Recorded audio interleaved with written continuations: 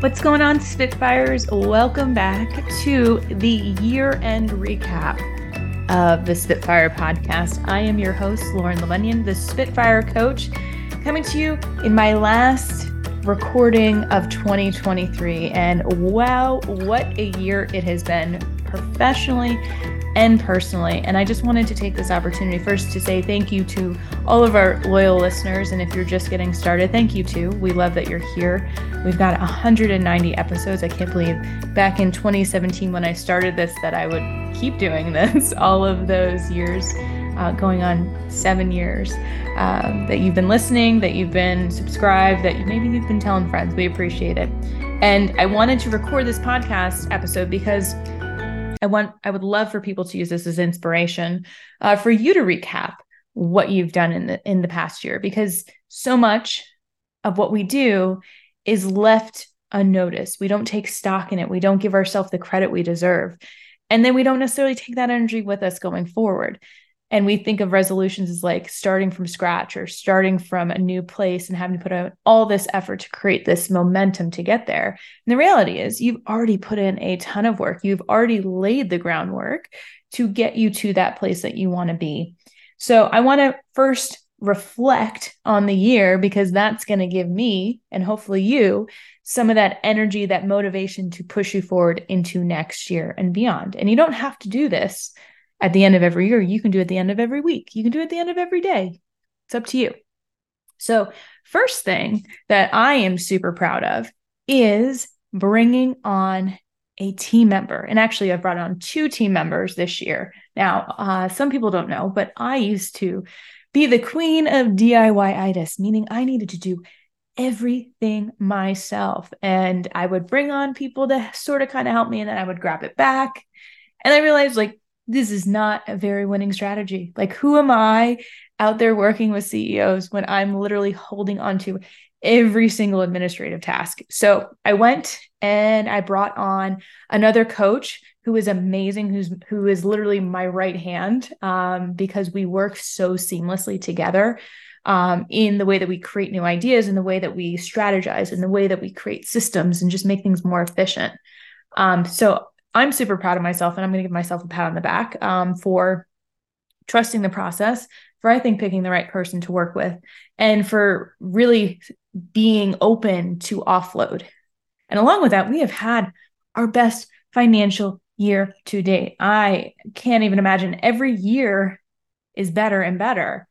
And, the economy is challenged apparently, but we keep providing value. Our clients keep asking for more. We're not really doing a ton of marketing, which is great. I should be marketing. I'm going to be doing more of that. But there is so much interest and so much demand for people to feel that they can trust you, that you can provide them with a service of value, that you will take care of things for them. And that's what I've really learned. It's like, keep showing up and offering. Keep showing up and asking good questions. Build those high trust relationships. So that's what we've been doing. Trust is our currency. We just keep going and doubling down on trust. And the other piece that I've really been proud of myself for doing and continue to do is putting myself out there. So a lot of people probably don't realize this, but I'm not really into like being front and center, which sounds weird because I'm literally talking to a screen right now. While I get on stage, I love it, but I get massive anxiety leading into it, second guessing myself, getting nervous, getting like all the butterflies and stuff. And I realized that in order to grow, in order to have the impact that I want to have in the world and with my clients and with my team, I've got to be visible. I got to put myself out there.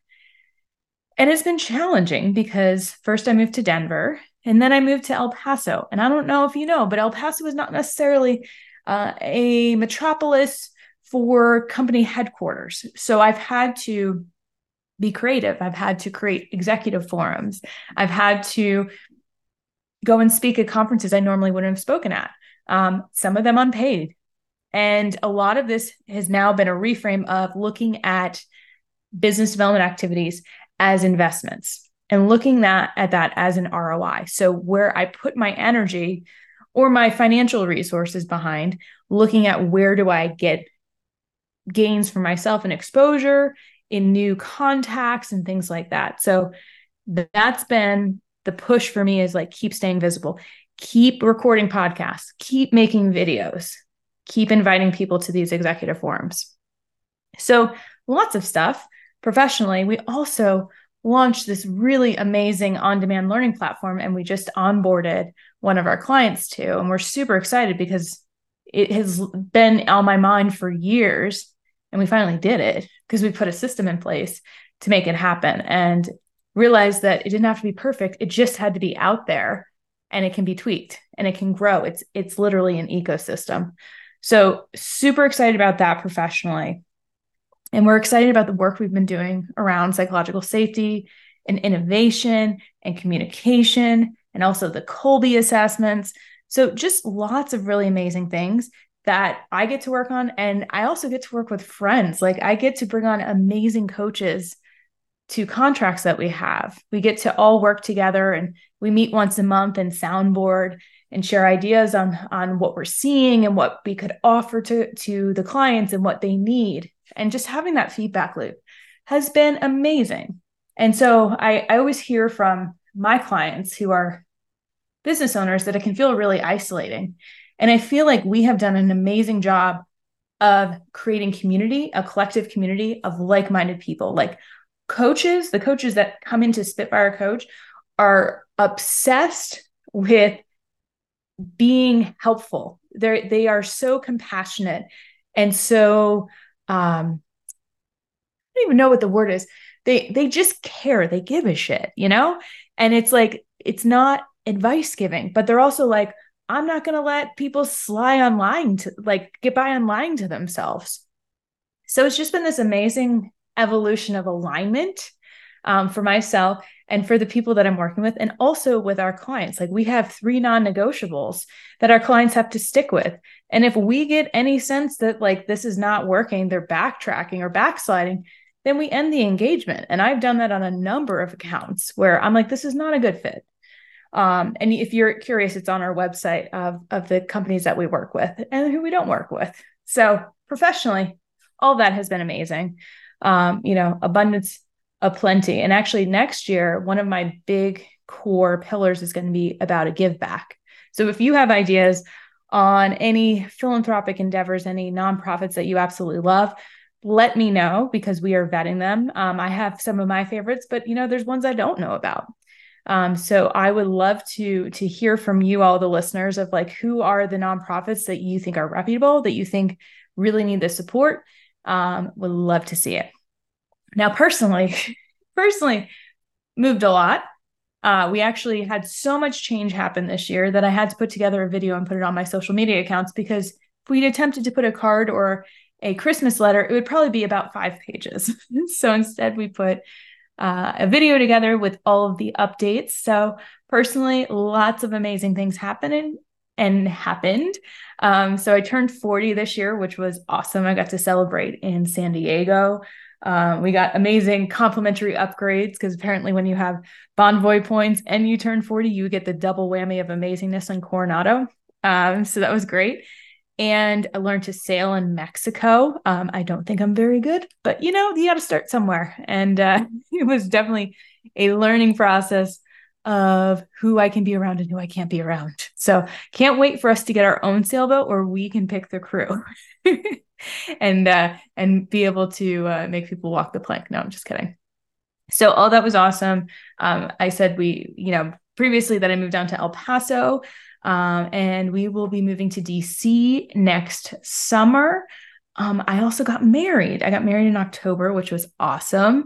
And the biggest piece of news is that we are expecting a little one. So there will be a little baby Spitfire coming in June of 2024.